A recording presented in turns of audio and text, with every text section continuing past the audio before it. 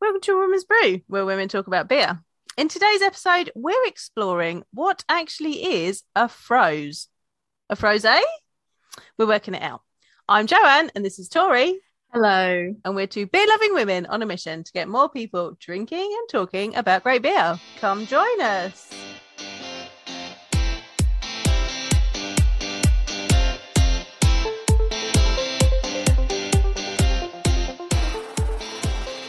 Well, is it froze? Is it frosé?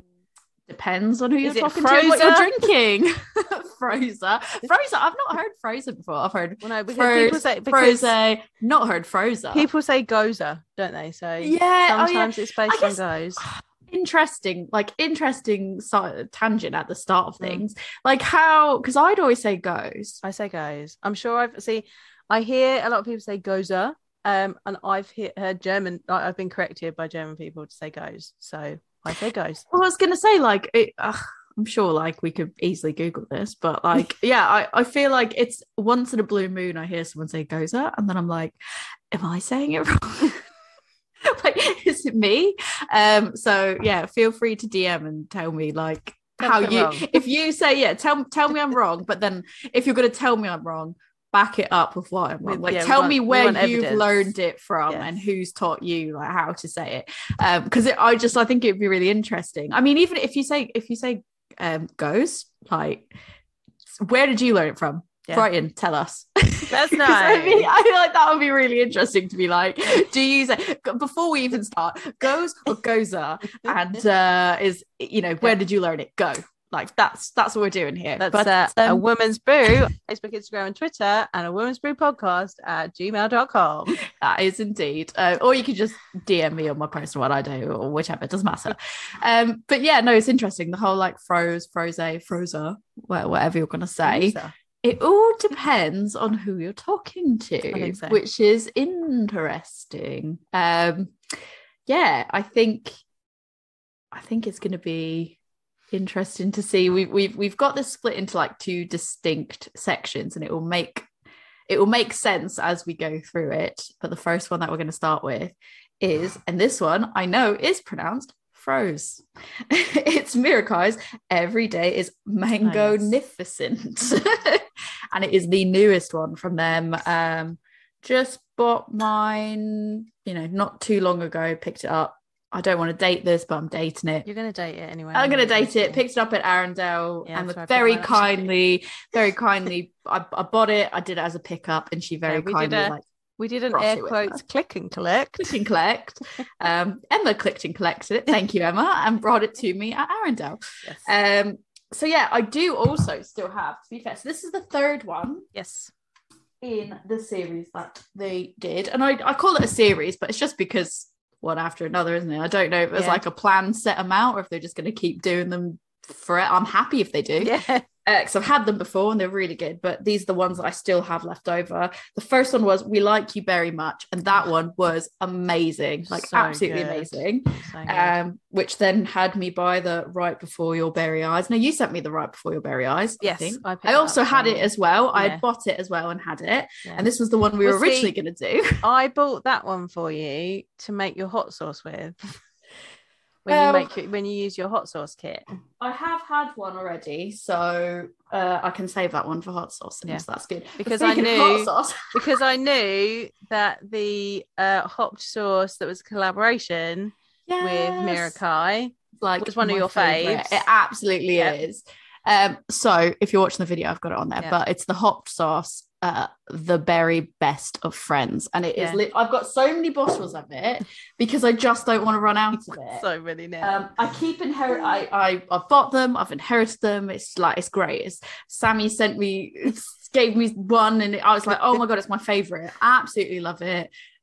Shout out to unpaid for plug for Yeah. Sammy at Hop Sauce, because literally we were positioned next to them at Arundel, Yeah. and I was just like, basically he's got a built-in hype man, because if he just Yeah. looks over and he's like, how good is my hot sauce, I'll be like, so good. But that is literally my favorite one. So I thought it'd be good for you to make your own with the yeah, for your berry eyes. You see, I that's still why have the picked kit it. behind me, back there. I haven't been brave enough to start it because I've had Sammy's and it's so good. I'm like intimidated because I'm like, what if it's just really hit Sammy up for tips? You know he'll give you some. I'll be like, Sammy, help me. Help me. But yeah, I'll save that one. Anyway. I'm excited to try this one though, because I'm gutted though, because this is like, I only bought one can of this. Yeah. And I kind of wish I bought another one. That may have been a mistake on our part. Have with the We Like You Very Much. And the Right For You Berry Eyes, because I'll put some in hot sauce and I'll save some. So maybe I need to like buy another can or something, because excited. But let's crack in. And then we'll talk about why it's froze. Oh, look at that. She's thick. Ooh, Reese's. If we're already at this level, I mean, where are we going to go to? Right, this looks like straight up. Oh, I've got the wrong glass. AF juice. Thick AF juice. Oh, it smells amazing. Do you know what it smells like? It smells like peaches and nectarines to me. It smells like melted Solero. Okay, yeah. To be fair, I've not really properly had an actual Solero. No, I know what it is. I actually know what that is, so it's not a blank face on me this time. Yeah. It just smells. It smells like Solero, and it's got vanilla in it as well, hasn't it? It smells like all the best stuff. It's got vanilla. So Solero has got vanilla ice cream in it as well. So it just smells like Solero. So I was gonna say, like, it's like I get like the peaches, the mango, like all that. What I hadn't necessarily picked up was a passion fruit until I read passion fruit, and then I'm like, yeah, that's in there. Oh my goodness! I haven't sipped it yet. Oh, get in there because it's ridiculous. Oh my god! It makes me want a happy dance. I really like it. Oh, so good. Yeah, Char, this is good. Love it. Highly recommend. So I mean, I've loved, like I said, I've loved all the other frozes that they've done, so it's good.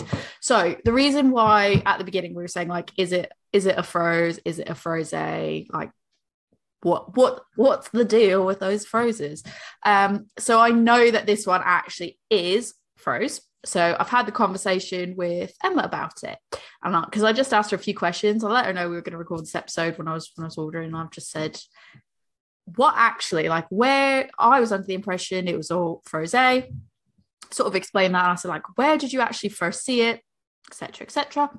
And she basically said that it's literally just a fruited ghost. Like, one day Ollie just said, I want to make a fruited ghost.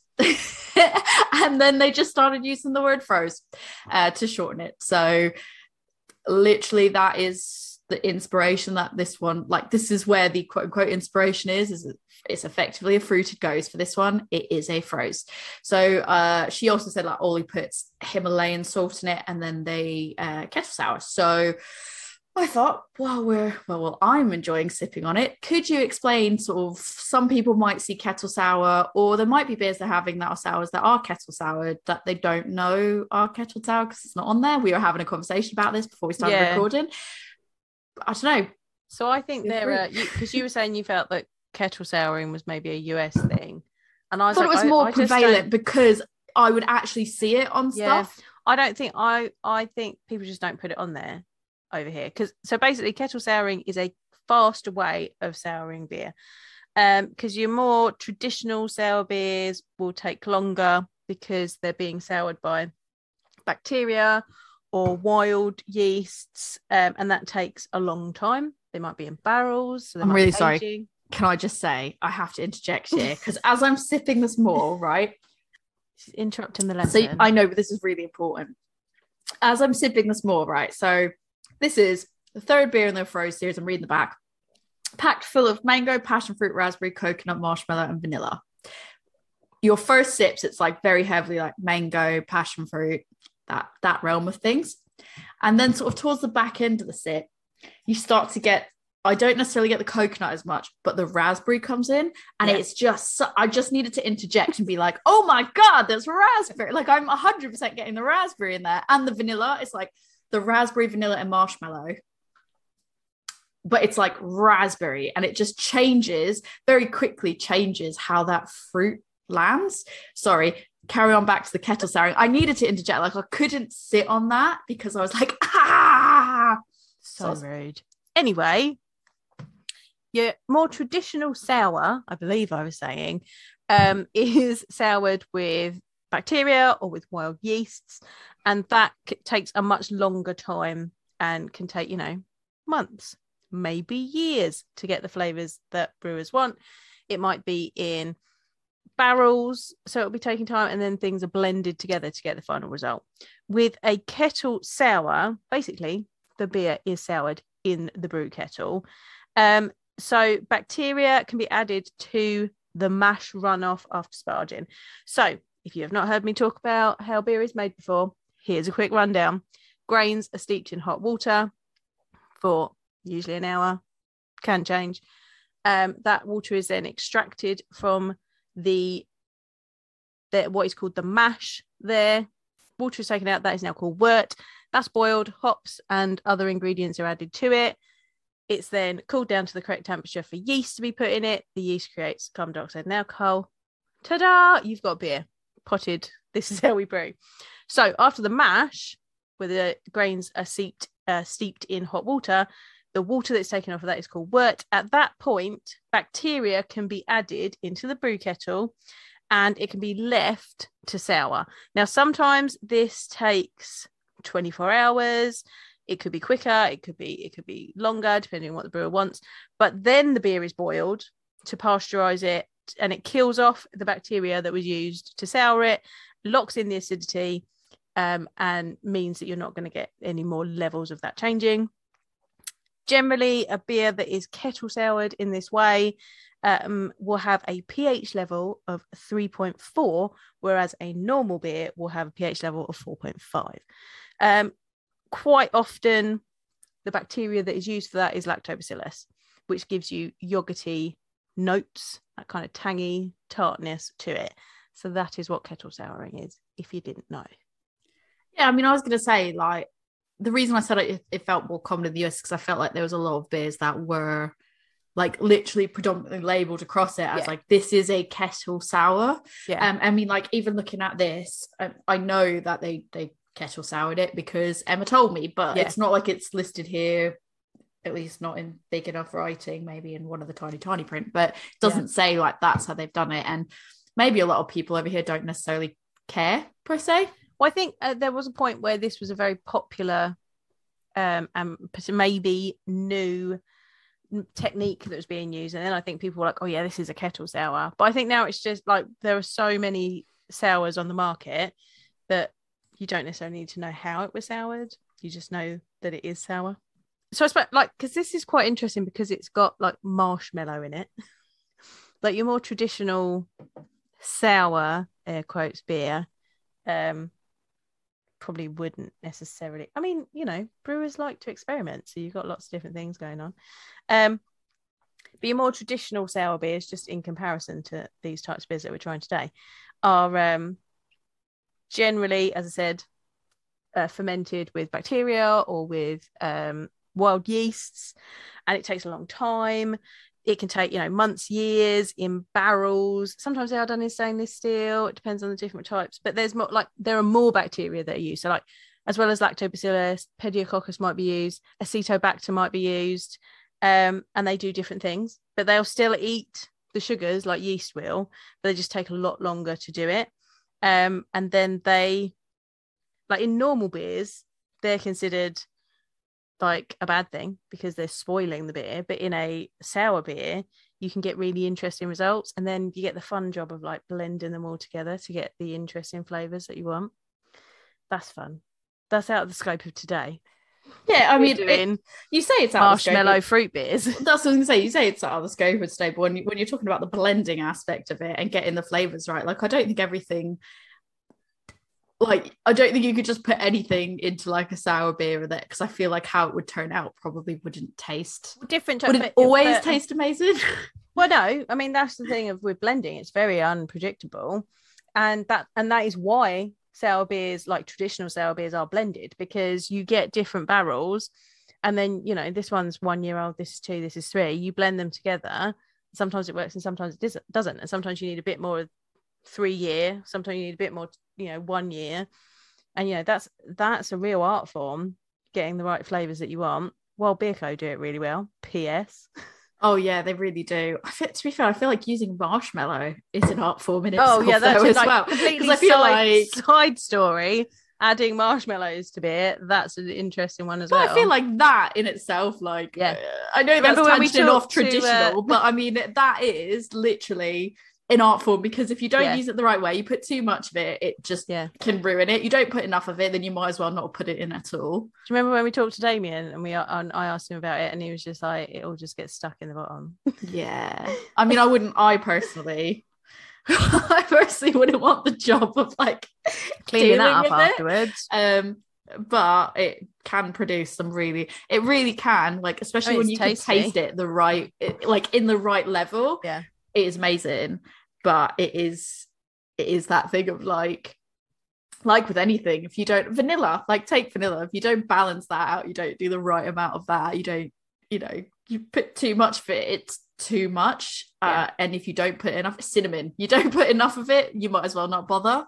I mean, that's your personal opinion on that, by the way. I don't know. Some people don't like as much cinnamon in their beers as you do. True. However, if you speak, like when we spoke Test 43, when it came to, I mean, we spoke to numerous people about cinnamon in beers, the consensus is you almost don't know you've put too much in until it's too late, because it's like subtle, holy shit, too much cinnamon for most people, not for me. But that's usually when I'm like, no, this is peak, this is great, like keep it at this level. But yeah, it's just interesting when you talk about levels. There's nothing to do with souring beers, but it's all an art form of getting your levels of ingredients right, full stop. So yeah. Right, so this is a froze because it is a fruited goes, which I know we're going into normal goes now, and it's going to be relevant for the normal goes, but I can actually taste the salt in this, which is really nice, because I feel like even with a normal goes, sometimes I can't quite taste the saltiness to like such a high level. It depends on the levels. I mean, so it's kind of, salt is a seasoning, so you're adding it to enhance the rest of the flavors, not necessarily to actually taste salt. And I did a little bit of reading up on fruited goses and why, how that happens. And basically you make a regular gose, which we'll talk about in a moment, and then you just chuck a load of fruit puree in it. So I mean, does that stand sort of across the board when anyone says, like, fruited sour or fruited gose or fruited anything? Is that pretty much just chuck probably a bunch of fruit in it, and that's what makes it fruited? Fruited, you've added fruit to it, like fruited puree, like fruit puree. Like macerated means that it's been on top of actual fruit. There's different ways of doing it. You can add bits of fruit into the fermenter or barrel or whatever. You can add tea, you can add puree, you can add zests. But I think for a fruited goes, potentially, fruited sours, a whole bunch of pureed fruit has just been chucked in it. I've done this, I've tested this out. So I tried chucking it in before you start fermentation. Didn't work quite as well. I like primary fermentation to be finished, and then I chuck it in. It starts again because obviously there's more sugar going in. So the yeast is going to go, oh, hello. I thought I'd finished that, but no, there's some more. And so you do want that fruit to, hopefully you want that to be fermented out, because otherwise you can end up with exploding cans. You've got to be really careful. And that gives you the best flavor, and you get like the true flavor of the fruit. It also depends on the fruit. Like some fruits are harder to get the flavor out of right away. Cherries, it takes quite a lot of cherries. Imagine like grapes as well have to be like one of those fruits that have to be like that might be, rather than putting the actual puree in, you put the juice in. So like orange, you could put lemon, lime, you might put the juice in rather than the actual fruit. I mean, you can do, depends on that. You'll get different results every time you put it in a different way. I found a recipe for a fruited goes from Big Timber Brewing Company in West Virginia. And they, in 900 gallons, they put in 450 pounds of strawberries. Sorry, everyone, this is in American. I mean, I get it. 150 pounds of blueberries, 100 pounds of blackberries, 100 pounds of raspberries, 1.5 pounds of vanilla beans, 11.5 pounds of coriander seeds, 20 pounds of lactose, and 6 pounds of salt. And that's in their Bearberry beer, which is a Fruity Goes. 6 pounds of salt is like 6 pounds of salt. Like average, but on the small side of average of like a child's weight, like a newborn baby's weight. Right. Like that just is of salt. Just of salt. Like to put that into perspective, like that's how much I weighed when I was born. And like that's all the saltiness in that. Meaning that's a great comparison there. All the saltiness right. is that is insane. That is insane. Yeah, but that was on a kettle sour base as well. Just so you know. Interesting. It's crazy when you say like 400 pounds of this fruit, 450 pounds of strawberry, and that's just one fruit. Yeah. How does strawberry come out? Like, I reckon strawberries, if I had to hazard a guess, I feel like strawberries would be one of those types of fruit as well that you would need to have a lot of. Yeah, I feel like strawberries probably don't come out as easily in the taste as you want them to. Like, if you want them to have that strong natural like strawberry taste, I imagine that's probably quite hard to get. Although saying that, I had the Brew York collaboration with Full Circle, and it was called Tea, and it was from their birthday ones, and it was like an afternoon tea type one where it was like strawberries and cream, and it was amazing, first of all, and second of all, it really got that like strawberry taste in it. And so I just wonder, like, did they have to use like flavoring for that? Did they actually put I don't remember, because I don't even think I looked at the can. I was in the middle of playing Dungeons and Dragons or something, and I was like literally just drinking it, and I took a sip and I was like, oh my god, this is amazing. And I imagine that's just such a subtle and not subtle but more of a delicate flavor to try to get right. And it literally, I was like, strawberries. Like, just generally in like just like, you know, cooking and stuff, strawberry is a more delicate flavor. Yeah, cherry takes its time to develop. Raspberries are kind of like, hey, we're tart. Hey, we're here. We're raspberries. Yeah, cool. Speaking of them, then before we learn any more about them, speaking of goes, we have got Memoirs of a Goes. This is a cherry blossom goes, so it's not a straight goes. No, it's got cherry blossom in it. Does it say does indeed. It's got sour cherries salted and cherry blossom. Yeah. So I was going to say, this one technically was listed as a fruited goes, which is why I picked this one. So, yeah, it's got Cornish sea salt in it. Yeah, not only that, it's brewed with not just cherries, not just cherry blossoms, but it was brewed with Japanese salted cherry blossoms. Oh, that's exciting. That is exciting, right? Yeah, a bracing kiss of Cornish sea salt. I like that. I drank Good / Wild Woodman beers Cornish sea salt goes the other week. I had the mermaid one. Yes, the Mermaid's Kiss, that's the one, and it was delicious. Can highly recommend that. Oh, she phoned me. Yeah, I was gonna say she phoned me. I've got it in a good glass. Oh, well done. I've not got one of those. I thought I'd be on brand today, I think. Yeah, this colour is gorgeous. The head is even like a very pale. I think the head is like this like very pale pink colour. Yeah, she is cherry red. Yeah, with a pink kissed head. Yes. Ooh. She smells nice. It smells like cherry blossom. I do think it's a much more like delicate like aroma to it, though. It's not anything like when you go to the Mango-nificent. Yeah, that's like punch with like fruit, and I love it. I'm smacking you around the face with mango. Here for it. Yeah, I'm here for it. I love it. But this one is definitely a lot more like subdued and gentle, very subtle, but still really gorgeous.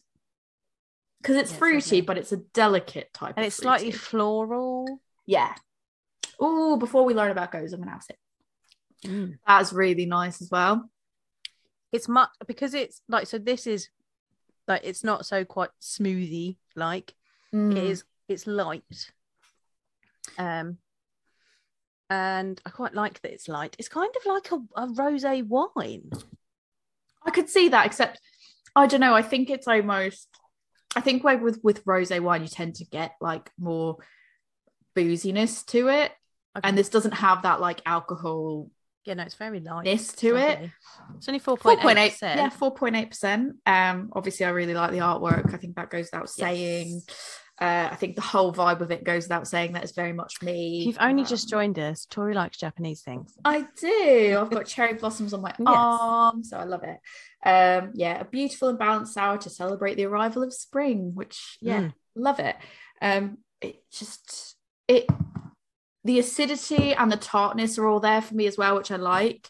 I think you can get a bit of saltiness in it, but it's not as pronounced as in the Mirakai. But I do think like in the Mirakai, because there's so many bold fruit flavors and it's so thick in comparison, that salt is really key in helping with that balance of everything. Whereas there's less going on with this. Yeah, you need a stronger hand on that one because there's so many things going on. And the sweetness from the marshmallow and the raspberries and the vanilla and all of that. You needed a bit more salt just to kind of rein all of that in and balance it out. Whereas this is really delicate. So you just want this, just a kiss, as it says, a kiss of salt in there. A kiss of sea salt. To go with those sour cherries. Yeah, it just lifts it. And that's kind of the point of a fruited goes, is that the salt just kind of lifts the fruitiness of it and makes it really lovely. It's a lot thinner, which obviously you can expect. But I think that's interesting because the next two that we do, it will be interesting to see. I've saved some of the Mirakai because it'll be interesting to see sort of like how that stacks up, because I knew that this was going to be thick based on the last ones that we've had. But it's interesting that it's not a smoothie sour. Like that is they've described it as just like a fruited goes, which technically this is as well. So it's just interesting to see that comparison. But I wouldn't call this thin. I just think it's no. Like it's lighter. Lighter. It's lighter. More crisp as well. Yeah. I think there's more carbonation in that. Yeah. So the description of a regular goes is a highly carbonated, tart and fruity wheat ale. So it's generally made with a lot of wheat, with a restrained coriander and salt character and low bitterness. So traditionally, it's a beer that is brewed with added coriander and sea salt, or salt of whatever kind the brewer would like to use. It's very refreshing with bright flavors and high attenuation. So it should be quite dry. Whereas I think this one has got quite a bit of sweetness in it. I don't mind it. I like it. To be fair, I am getting quite a bit of dryness, but I find that the dryness for me comes through quite hand in hand with like the carbonation, like the crispness to it. Yeah. Like to me, it goes hand in hand. So for me, it's fairly dry towards the back end, really. Yeah.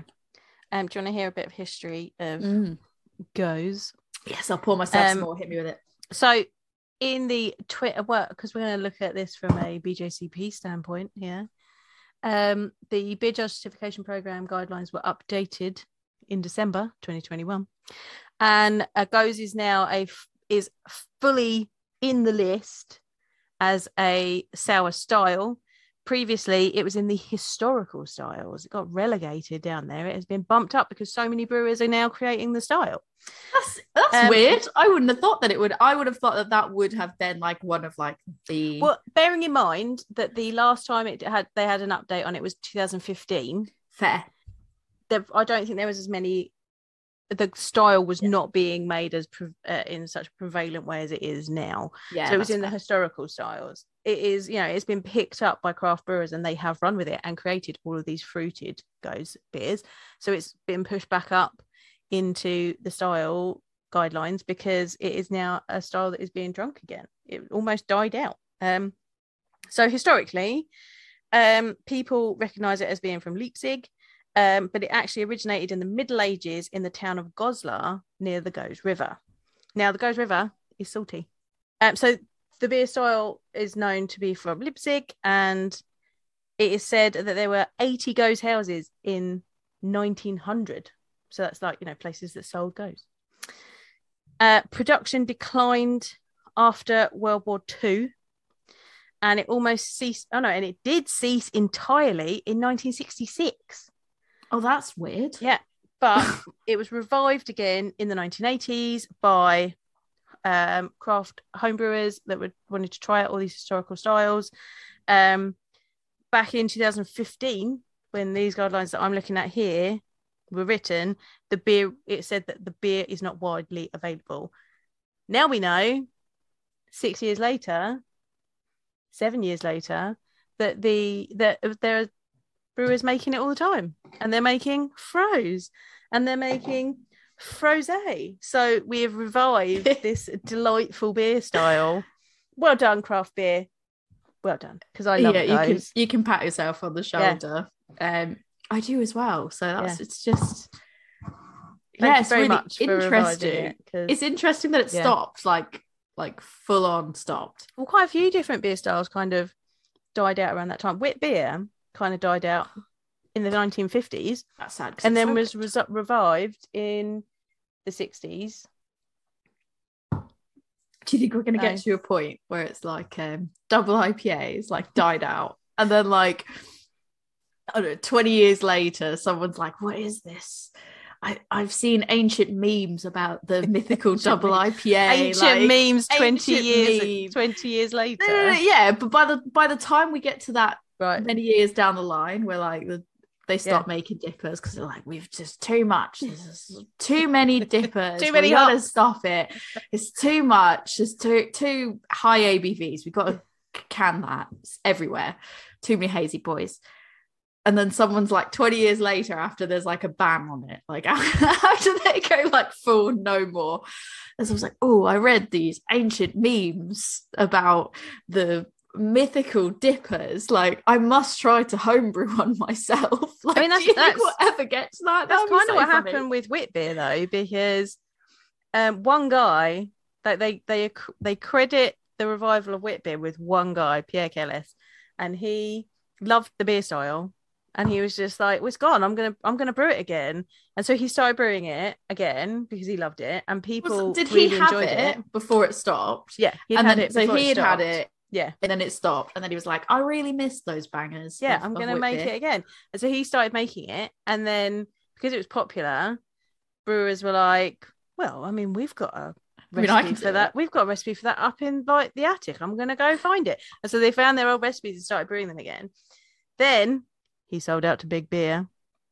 Spoiler alert. Yeah, spoiler alert, because he started Hoegaarden. And Hoegaarden, it got bought out. He sold part of it because he was struggling a little bit to maybe InBev, I think, Interbrew, somebody like that. But they didn't want to produce it the way he wanted, so he got the ump and left. And he was like, can you imagine? They wouldn't surprise. Big Beer didn't want to brew it the right way, right? So he was like, well, I'm going. He then moved to America, started brewing it in America, sold the brewery again to Big Beer. And again, so he didn't learn the first time. No, he didn't learn the first time. The first time he was like, maybe that was a mistake. Yeah. Then he sold out again to Big Beer, and again they didn't want to do it the way. So he was like, oh, I'm not doing this anymore, and stopped. And then the beer didn't do so well because they wouldn't brew it the way, again, didn't do as well because they wouldn't brew it the way he wanted. Do you ever think that he just stopped and was like, I could just brew beer and then not sell it to anybody? Right? Like, I could just do it, but then, and then just do it, like, and end there. If I get this right, because I'm saying this off the top of my head, I didn't think about this before we started talking about it. Then the family that, I think whoever owned the brewery that it sold, they closed the brewery, but the rights were still held by the family for that recipe. So they got the recipe for wit beer back, and him and his daughter started brewing it again. So he managed to get it back. I hope he learned the third time. Yeah, fool me once. I think his daughter's twice now, so she's like, no more. Fool me 3 times and you've made a fucking mistake. Like that is, you can't get fooled 3 times. Like, that is, I bet his daughter was like, after the second time, like, why? What are you doing? Yeah. Why? And then he's like, I'm leaving, and she's like, if you want to stop me, and they're like, no, like, we're just gonna carry on brewing. He's like, I'll just go start another business. And then anyway, tangent about historical beer styles. That's a fun tangent. I like that tangent. That was a good one. But yeah, I think going back to it, like, I mean, this one is definitely like the saltiness is there, but it's not as like it's much more present, subtle. and you can definitely tell the difference between the two of them. Like there is a difference between them, mainly. Like I think the Froze from Mirakai is leaning more towards like the smoothie with the thickness, but I love it. Like I love them both in different ways. Yeah. I feel like if I was really full, I don't think I'd be able to have the Froze because I'd be like, oh, I'm full already. It's like it's like a lot. it is lovely, but it is lovely. It's like I love it. I feel like that would be one that you've been on a bit, yeah. But if you've been in on a bit of a sesh, like you'd be like, oh, it's gonna fill you. And up. if you were mixing that with like impies and stuff, you'd just be like, oh, don't do that. That sounds horrendous. But I do feel like on a nice hot day, you could, if you're like, oh, I really want like a ice lolly or something like that, or like when we did the slushies, where I feel like it would just make such a good slushie. Yeah, I'd love it in a slushie machine. I think I know that's sacrilege and people hate that, and they want to thwart creativity. Sometimes you can have a little bit of fun. Did you see there's the anti-fun parade? Did you see that Wildcard were doing Sundays with their beer? In what festival? way? So they had a stout, a coffee stout. Yeah. They had the coffee stout. They put a scoop of ice cream in it, and then they like put a float. No, they weren't doing it like a float. They were putting more ice cream in it, so that it was like more like an ice cream with like a sundae with the stout in it. It looked fun. Ooh, see, I love a good like when we did those floats that time. Yeah, it was less of a float because I think there's more ice cream in it. I feel like when we did the float, that was like surprise. I was expecting to go into that and being like, ugh, no, like didn't work. And actually, the ones that I picked together, my ice cream and my beer, I don't even remember what was off the top of my head now, but I remember it was like a lot of Madagascar vanilla. Yeah. Oh, it ends up being really good. Yeah. It's just like actually, and every now and then I do think about like I love ice cream, I love beer. Sometimes I want ice cream, but I'm like, my calories are going to the beer tonight, not the ice cream. And then I kind of think like, but what if I just combine them, and then it's kind of like one like synergy, one lot of calories, and then I was like, I could do that actually. I never do it in the end. I never do it in the end because I always feel like, then I've got like, it's a mission, I've got to pick out the right stuff together. But it has crossed my mind like numerous times to do that. Yeah. That was a super fun episode. If you have not listened to our beer slushies episode, I'll link it in the show notes. Go and check it out because it was fun. It was fun. It was like discover all the ways that we can create cold around. Drinks. You know what? I like getting creative with it because like at the end of the day, I know people do get up and up because they don't like to see it messed around about in that way, and they don't enjoy that. But I think it is fun because it's like my thought process, like, what's the worst that happens? It doesn't work and I don't like it. And then I go, the ones that we beer slushied, it was ones that I could get again. It was like, you know, the wild weather, damn dead, whichever ones. And I was like, I can get more of those. Like I don't know. At least all the time. I don't think I'd slushy a mild, but maybe a maple mild I might. A maple mild with like pecan ice cream in it. But that's what I'm saying, is like you wouldn't slushy that, but you could if it was the right flavor. If it was like fallen acorns, like you could do that maybe with a cheeky scoop of ice cream in it. Right. We're not saying everything has to be slushy, but I feel like you can do like creative things, like make a beer float with it, or make a slushy, or do something like that. And sometimes it's really good. And if it's not good, like, what's the worst that happens? You just go, it didn't work. I mean, I'm not saying like dig into your comments. Right. Here's the nicest stout I have. Like, don't do it with a beer. Don't do it with a beer that you want to sit and properly try and appreciate. Do it with something you got a couple of. Unless you've got a sharing bottle and it's a really big bottle, and you're like, let's do a bit of it. Like, no harm done there. Well, you know, some brewer gives you a litre bottle of their stout, and you got some extra. Naming no names, Mirakai. If you're me, you literally drink it all. So it's fun. I drank it all. Mine, it's fun. I drank it all to myself. So no regrets. No regrets. No I judgment. liked it. No judgment. So before we move on to the next bit, I thought it would just be interesting to sort of highlight one or two beers that you can actually get that kind of fits the criteria of what we've just spoken about. So I know that one beer that you can order now that does use a kettle sour base is called Millions of Peaches, and it's from Hackney Brewery. And this sounds amazing. Like I shouldn't put in another order because I'm about to go on holiday. So I'm like, I really shouldn't. But it sounds I genuinely did amazing. a little inventory of the beer stash, and I was like, oh no. Oh, I have no. that, and yeah, it's not particularly pleasant. But I read you this because it sounds good. So 4% peach and basil sour. I'll say basil. I'll say basil for Not the British. basil. Basil. I would normally say basil, but I'm saying it for you. So 4%. Love the name Millions Peaches. It's great. It says you asked for it, so we made it an extended annual release of our annual favorite, Millions of Peaches infused with basil and a heavy load of sweet peaches accentuated with a sharp kettle sour base. Get it while you can. That sounds like the peaches, the sweet peaches with like basil infused in it. That sounds so good. Interesting in a sour. I was like, that sounds incredibly interesting to me. I'm also singing now. Yeah. When I was looking for it, that came up, and then I started singing it to myself, and I was like, great. We're not going to sing it because we don't want to get copyright strikes. But yeah, that sounds really good. So that's like an example of if you wanted to sort of try a kettle sour or kettle based sour.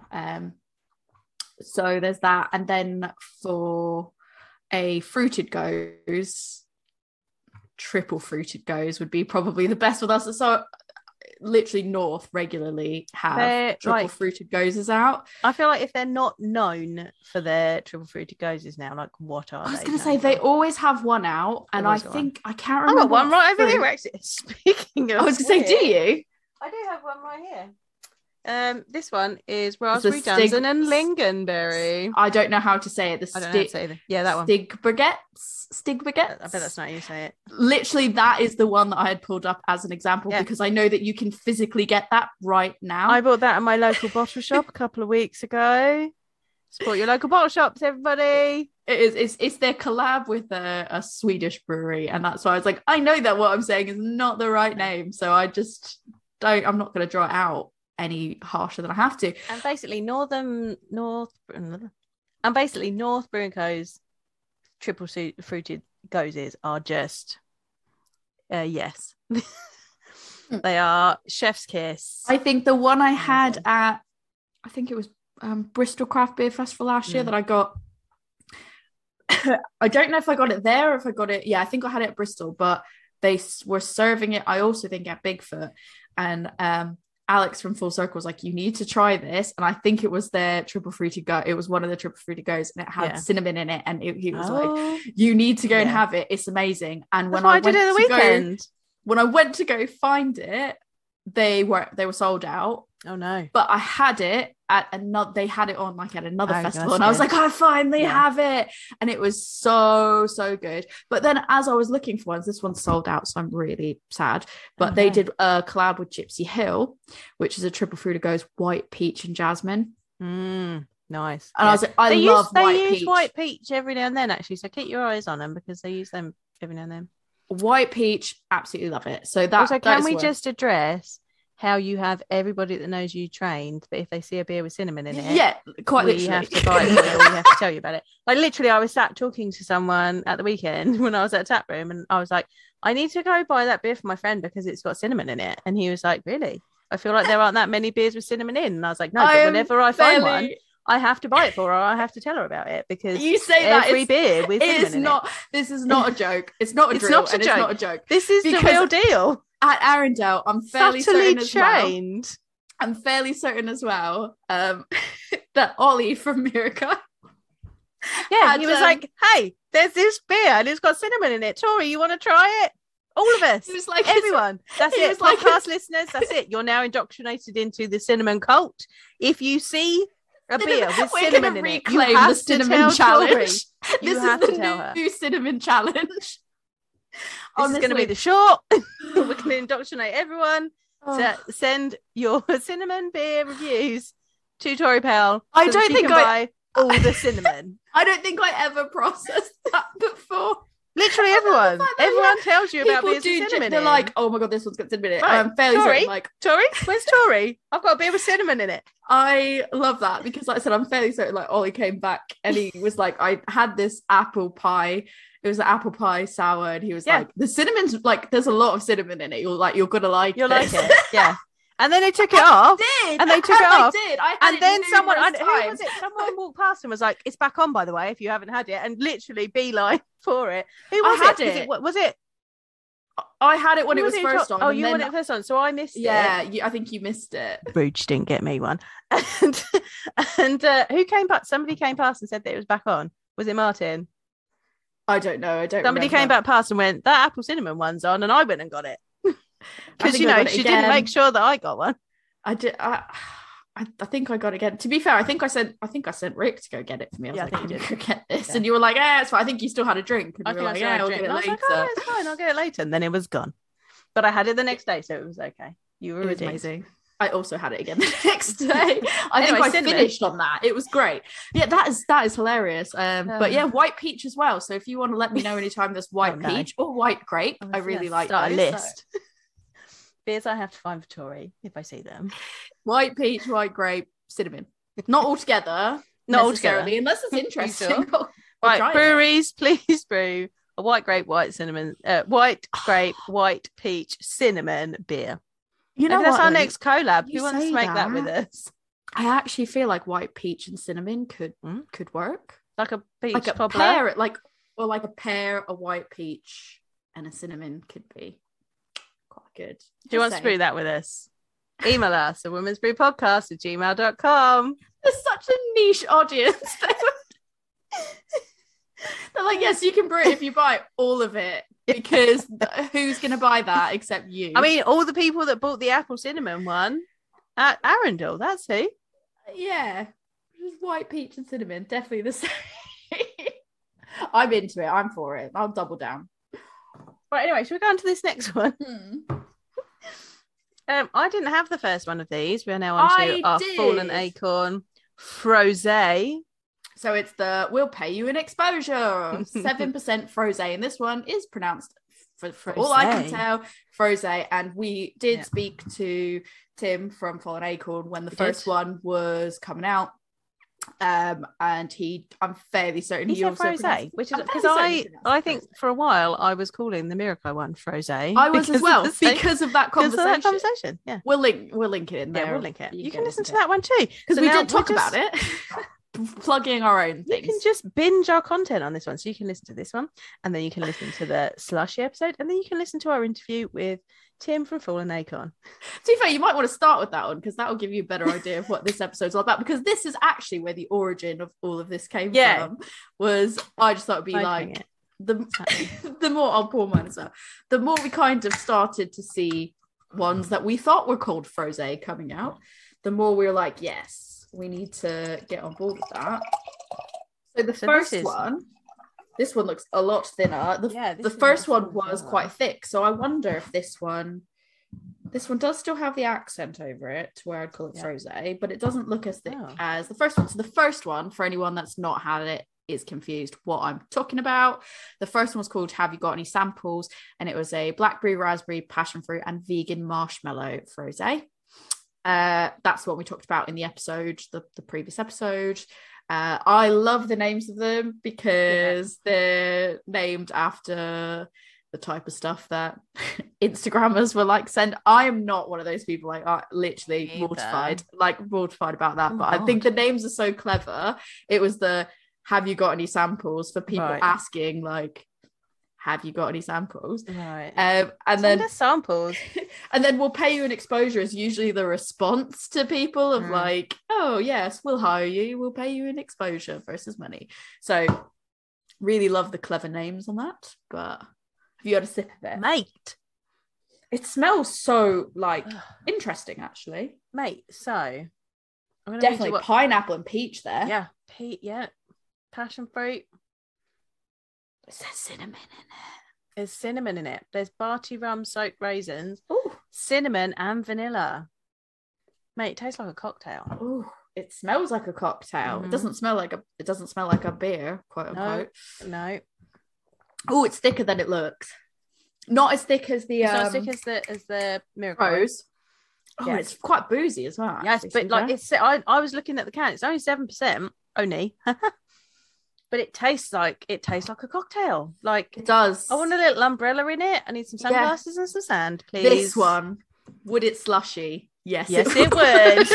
Yes, it would. I feel like that is a proper slushy one as well. And the first one was too. So how do I know that it's called a frosé? So when you actually look, there's a blog post that we can link to. So like pulling the information out of the blog post from when the first one was released. It was they basically described it as loosely based on a blended fruit frozen rosé cocktail. And then it says, in beer terms, it's just the name for a big-bodied, fruity smoothie style sour, which is sort of what got us onto the conversation about what is a smoothie sour and smoothie sours in general, full stop.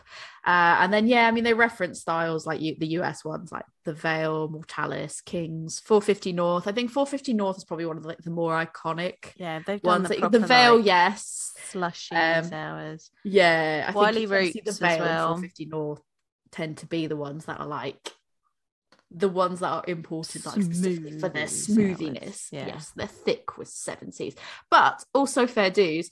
Obviously, they call out Stagger and the Good doing the same thing and not letting Stagger and the Good have all the fun. I mean, that's effectively their record series, isn't it? Yep. I had one of those the other day. It was really, really good. Yeah, I mean, they are thick boys. Yeah, I had to clean it like it. So we're going to date it. This was when we were at Arundel. Again. Several people came over for a beer and I was like, you want me to clean that glass out? You just had the glass wrecker, haven't you? Yeah. It was clear. Yeah. I mean, yeah, there was no There's no getting away guessing from that beer. Pretty much. Like, I'm going to clean your glass out before you have this stout IPA, black IPA, white stout. Just like, I almost get a bit of, this sounds really weird, but I almost get a bit of like banana in it. But there's no banana in it. So I don't know if it's just the way the fruits It might be the combination because this pineapple is like pineapple. Because I was gonna say it's definitely I definitely get pineapple. I wonder if it's the rum. And I definitely get the peach. And I was gonna say I wonder if it's the way the passion fruit is mixing with it as well as like the rum and the booziness that is kind of bringing out more of like a banana taste. I really like it. Yeah. I mean, obviously I think it could use more cinnamon because it says cinnamon on the can and I just think there should be more of it. But she didn't even know that I did it until I read cinnamon. And that's the point, is now that it says cinnamon, I'm like, give me cinnamon. But I know that not everyone wants that. And to be fair, with the flavors, I don't think the cinnamon, no, this is the one time that I'll say is I don't think when you think you've had enough cinnamon, go more. It's going to work because I think it's too, the tropicalness just wouldn't work with the cinnamon if it was too like much. Cautionary tale, this is very sweet. I like it. I like sweet things that are sweet, but if you're not into like very sweet things, you really get the dried fruit from the raisins, I think. And that's like amping up that level of sweetness. Although saying that, like it's not like syrupy sweet where you're like, oh, it's like rich, like that level of sweet. It's just a dried fruit sweetness to me. Quite a high level of dried fruit sweetness. So basically just pouring a bit more of it. I kind of take back what I said about it not being as thick as the other one. Down the bottom. I think it's that thing of like, it does say on the can, roll can before drinking. We missed that bit. To be fair though, I think I just had it like it didn't, when I was pouring it, when I made the comment about it doesn't look that thick and I was pouring it, it hadn't all actually sat in there. And then I sort of was like, yeah, okay, maybe it's not. And then when I just kind of went, hang on, let me just check for reference. Yeah, it is properly the same. If you're watching the video, you can see it is the same. I take it back. Everything else though, I stick by everything else I've said, to be fair. So I think like comparatively, like if we're talking about sort of everything we've had before, I would say it's sweet, but I would kind of say it's more dried fruit sweet and boozy. Like there's a lot more booziness to this. I think the rum like this, like it tastes like a Mai Tai, and I should be like sat on a beach somewhere. It does feel more like proper cocktail, which is like not a bad thing at all. No. But I think like the Mirakai one, for example, like they're both like bold fruit flavors. I think the Mirakai one is sweeter in like a marshmallow and fruity sweet, like normal fruity sweetness. This one's sweeter in a dried fruity sweetness. This is a sneaky gateway beer. Like, this is one of those ones that you're like, oh, hello, friend. Oh, You like a Maito, you like a fruity cocktail. Why don't you try this? Oh, you like that? Haha, that's a beer. I've got you now. You like craft beer. Let's go. I like that. I like your approach. I'm like, let me just make you a cocktail. That's it. We're beer friends now. I've made a cocktail for you. And then you could be like, I feel like I wish I had more dramatic lighting. And I'd be like, dun, dun, dun. And then it's like, try this. I've made you a cocktail with my own hands. And then they're like, this is really nice. And you're like, it's a beer in your face. It's a beer. You're my beer friend now. You're my beer friend now, and you have to come with me to all the breweries. Even the ones that don't make stuff like this. You're coming. You'll like it. I'll find you things that you like. Don't you worry. No, this is definitely one for our list of like, if you have friends that like, I mean, obviously we've done other series which may or may not be out at this point, who knows, to date it, I don't care.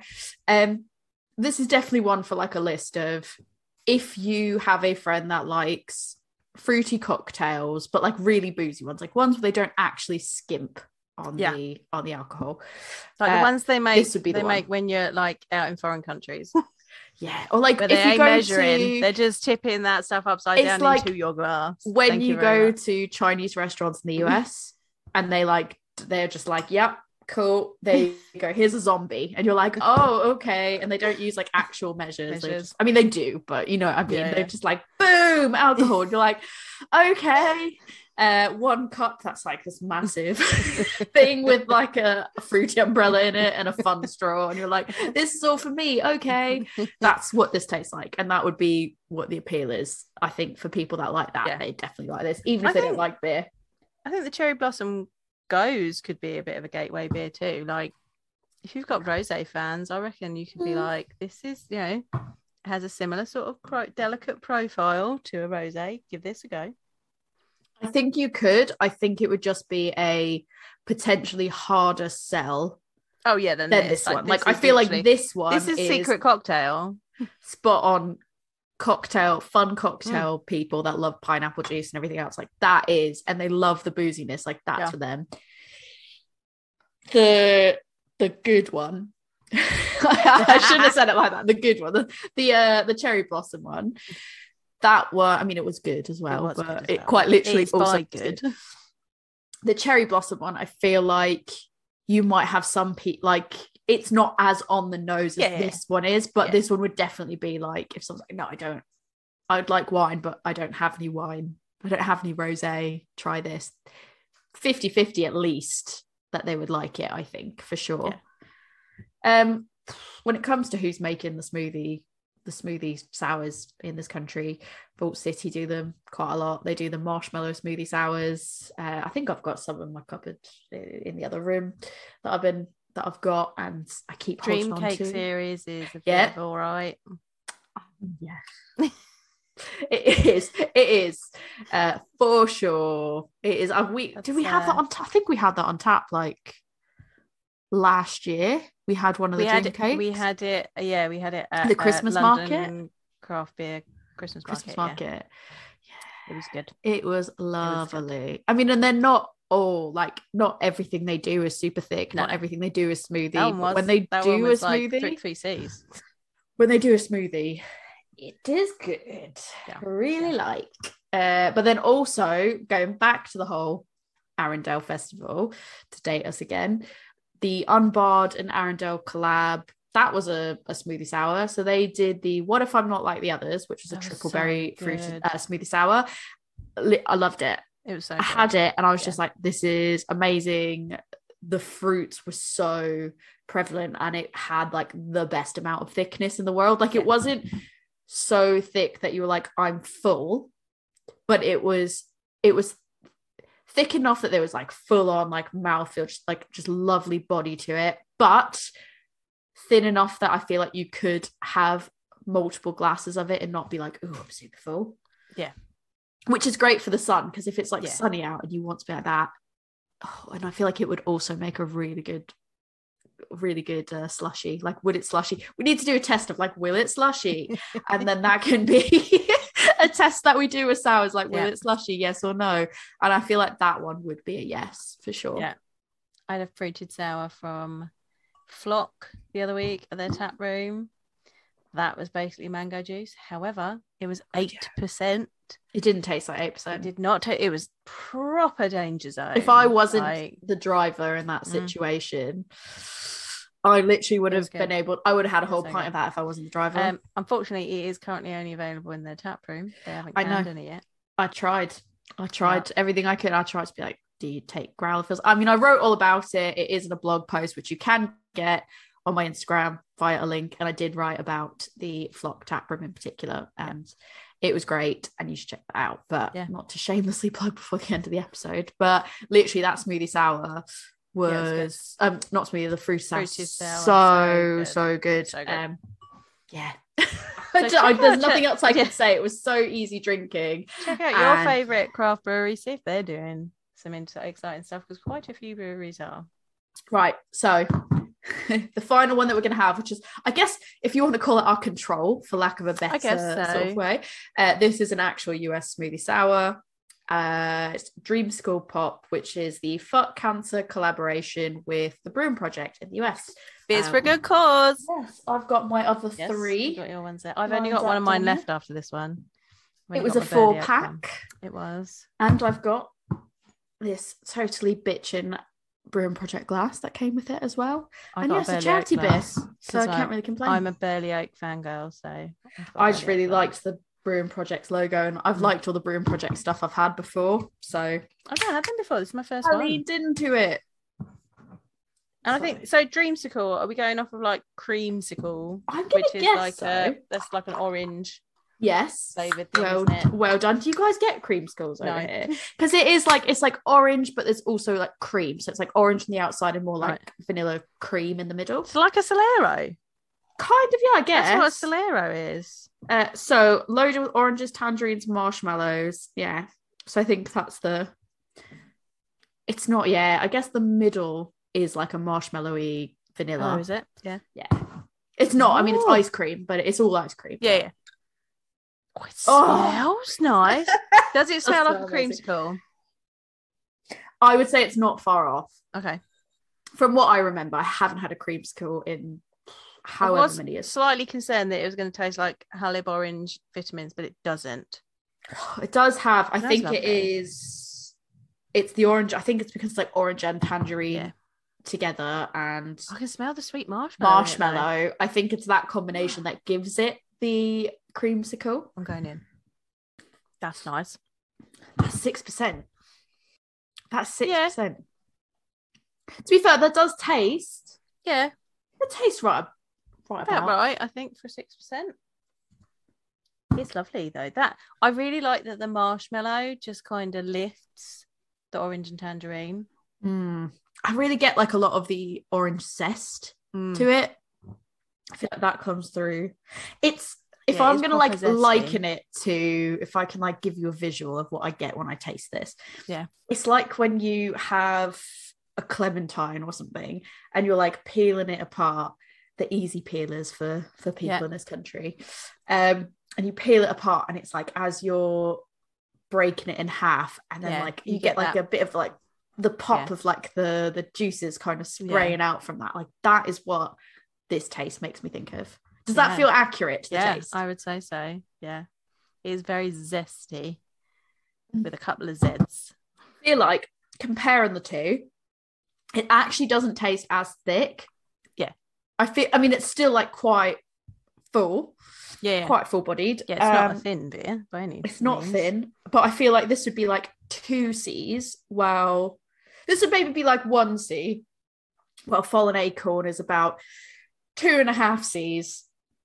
And Mirakai the full 3 C's. Yeah.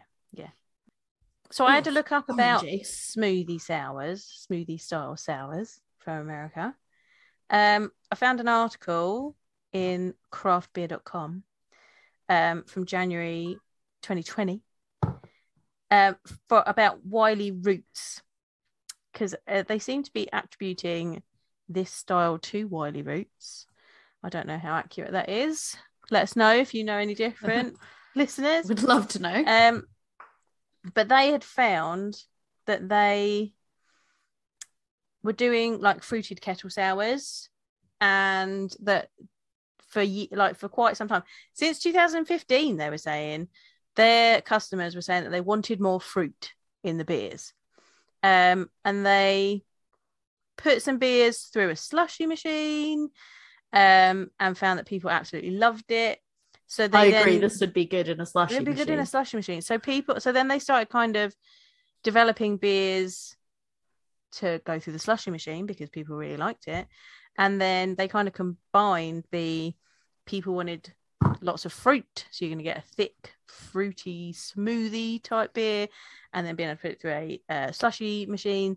And so they created these fruit smoothie sour beers.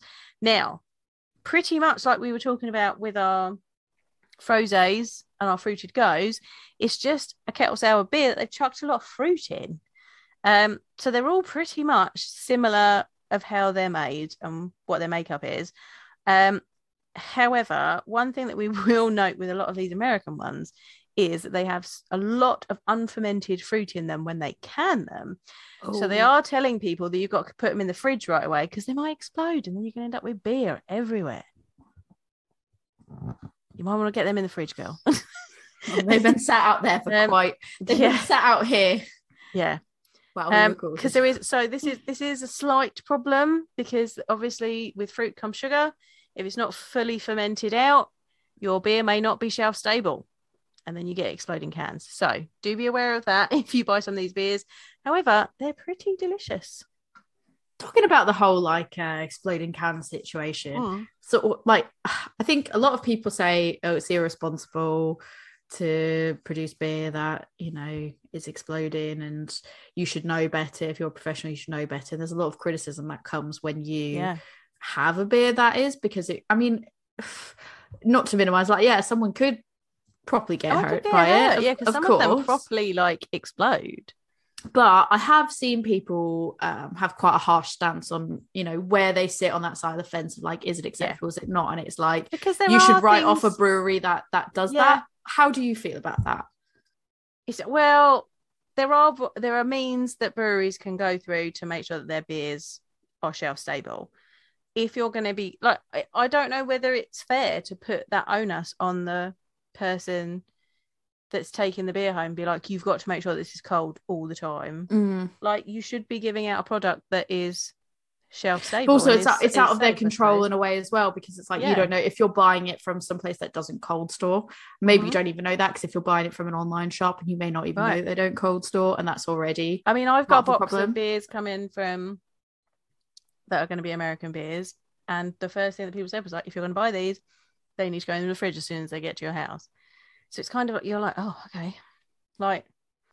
There needs to be some sort of control on that, surely. Yeah, I think, but at the same time, I very firmly feel I would, I said, putting this out there, because I would definitely say, and I've said it in group stuff, I think if it's something that's a one-off and it happens once, I'm okay, maybe you've never had this issue before, or this one slipped through somehow, whatever. I think I'm more forgiving if you have one in every blue moon. Maybe you had one year and then but if your stance is, and I think this is the thing with some of the American breweries, their stance is, mate, this could explode, so you better get that in your fridge straight away. Yeah, that's a different story. That's different, because that means that you're not creating beers that are shelf stable. Yeah, that's a different story. So what I'm more thinking of is the ones over here, you had Staggeringly Good, I can say it's not slander. Their first one that they did, happened, the first Wrecker that exploded, and then people were really cautious of the other Wreckers, and I don't think anything happened with the other Wreckers. I think it was literally just one Wrecker. I think they worked it out. They worked out what they needed to do, and they were oh shit, that was our bad sort of thing. Yeah. I mean, it happens. And I think but I saw people react quite harshly to that of they should know better and all this, and I won't buy from them because I don't, I saw comments like that, and I was kind of thinking for me, if it's one that's gone off, I okay, I'll, that's, and they recalled it and they put the information out there and they got people to bring them, send them back and be careful. I feel they did the right, I feel they did the right thing. But if it's a lot different if you're doing it, if you're straight off the bat going, this is now your responsibility to make sure you keep this cold, because otherwise it's going to explode. That's not on. It's a weird thing, isn't it? It's because there's like sort of two sides to that coin where, because then you're going to get people to go, oh well, always keep it cold. You should Right. always keep it cold for sure. And then you're going to get the people that are like, yeah, but you buy raw meat and to put that in the fridge. Like, you don't need to be told like, oh, you need to make sure you keep this in the fridge to keep it fresh. But that's not going to explode on you and kill you, like, or harm you. I mean, if you eat it after it's been out, it could harm you. It's that weird situation, isn't it? It's like there's sort of two. I can see both the arguments. That is like, on also, one hand, you'd be like, well, everyone should have it in the fridge, if but you've also left meat out or something, it's going to smell funny when you go to do it. When you go to do it, a beer, you won't know. It's just going to sit there and could explode. It's a ticking time bomb, isn't it? Right. You're not going to know that something could happen to that. So, but yeah, I just thought that was quite. I just thought it was just interesting while we were talking about that to sort of ask how you felt about that, because I mean, it's quite controversial. I think for me, like I said, if it's a one-off, fine. If it's an all the time, like literally, no, I don't think that every release you have of that style, and you haven't learned. I think if you are buying beer, it should be safe. It should be ready to drink. Like, you might buy extra things because you want to age them, but when a beer is put out, it should be ready to drink. It's just, I feel the same way about when they're it's like when it's green and it's like green. I'll leave it. Like, they shouldn't have released it. But they shouldn't have released it then. Yeah. If your beer isn't ready to drink and it's not safe for somebody to take home without it exploding all over their kitchen, you shouldn't be releasing it. No, I would agree. I mean, I think if you have one, I guess, that you haven't been storing properly, and we're talking about it's crossed past the BBE and everything in the fridge. No, exactly. Cold. Well, I mean, it's like, okay, that PSA. That kind of argument, you're kind of like, well, you've had it for 6 months, a year, however long, and it's been fine, and then maybe the temperature, you've kept it in your kitchen and the temperature is quite hot in there, or it's starting to get warm out there, people. Yes, be careful. It is indeed. Unless you are looking to redecorate your kitchen. Oh God, I have had beers explode, and like, I will tell you, I had one in a cupboard. Oh, it's not fun. No, you hear something that's like, and then all of a sudden you're like, oh my God, like, is that a shotgun? Sorry to everyone's ears, I just broke, but it's like literally, Joe, if you can lower that, please do. Yeah, but it's like, you're like, oh my God, has someone got shot? Like, no, I live in the UK. That's like, okay, what's happening? Mine was like, you should, where possible, you should always try and keep your beers in a fridge so they are cool, or they should be in like a cooler place. I happened to put one in a cupboard out of the way, more for me, and walked into the living room, was like, why does this living room, why does it smell like stout? Oh, did you not even hear it? No, it happened while we were out, and I came home and I was like, why does it smell like stout in here? And then suddenly there's like a brown line at the bottom of the cupboard, and I was like, oh no, and I opened it up and it was on carpeted floor. Oh no, there's nothing worse than that, though. And then you go through to be like, where was that noise from? Like, did something fall over? I've had a second one. Then you just have to listen. The top tip is to just listen to the sound of it being like and then you're like, oh, there's air coming out somewhere, mother of God. And then you're like, oh, there's liquid. So my top tip now, if you cannot fit them in the fridge and you've got beers on overflow, like maybe I have, I keep them in plastic boxes with clippy lids, because then it's contained in the plastic box and you can just rinse it out. We're not condoning not keeping them in the fridge. No, like, no one's going, don't keep them in the fridge. No, keep them in the fridge. I unfortunately have too many beers and they don't fit in the fridge, so some of them have gone in plastic boxes. Put them in plastic boxes.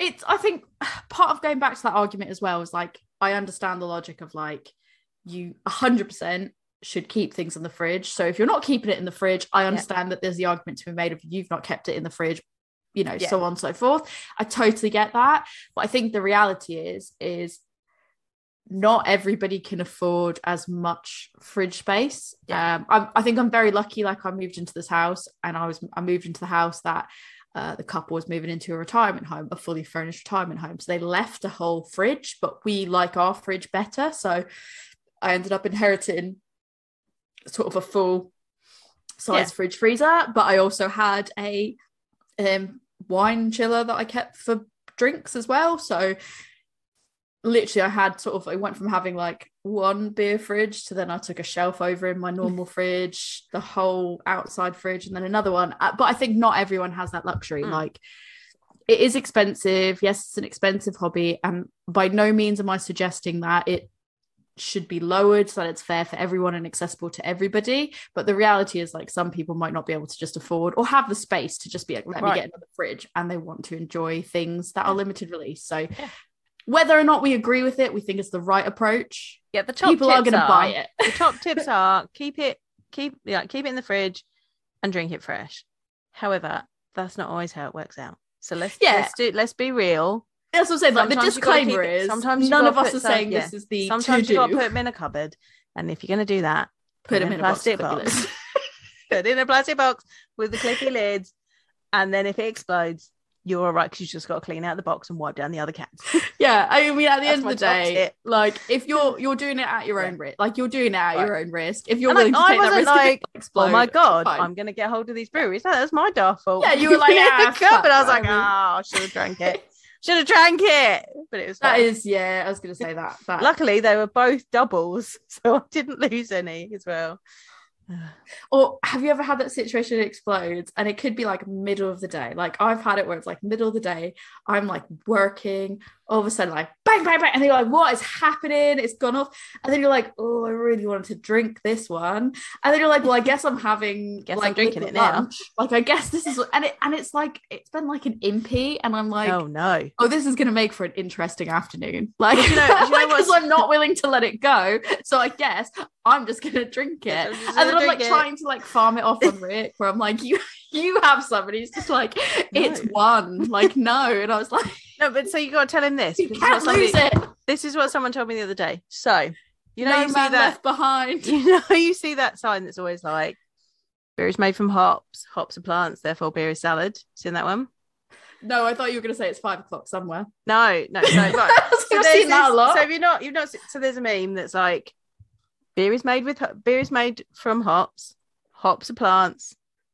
Beer equals salad. Okay. Right. Someone said to me the other day, no, I don't like that one, because beer isn't made from hops, it's made with hops.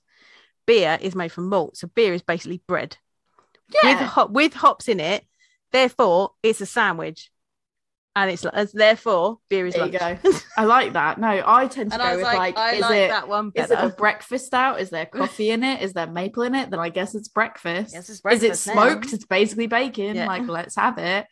But yeah, I just thought, while we were talking about exploding, I thought that was an interesting tangent we could take there. We've been like super controversial. We've gone all over the map today. You know what? I'm not afraid of the controversy. I lean into the controversy. Interesting conversations. I'm promoting the awkward conversations. Yeah, we're having it. Yeah, we've done it. Right, so that's our 4 beers tonight. If we're gonna wrap it up, like we're gonna put a nice like bow around it. I mean, I genuinely think that the smoothie sour, the fallen acorn frosé, and the Mirakai fruity goes are all in a similar vein. I think that's to do with like how thick they are and how like boldly fruity they are. But I think the difference they've got a ton of fruit in them. They got a ton of fruit. But I think the difference is like the Mirakai stands apart from the others because it does have more of like the saltiness of that goes element. Yeah, so that's my take on it. Yeah, so the smoothie sour that we have from the Brewing Project, that's not a goes. It's just a smoothie fruit sour. Yeah, so that hasn't got that saltiness. But I really like that saltiness because it just lifts the flavors. I think it is nice because it adds that extra dimension. And I think especially when you have a lot going on and you have sweetness and you have big like bold, like I said at the beginning, like when you have the bold flavors and you have the sweet and the fruity and all of that salt is like sweet and salty popcorn.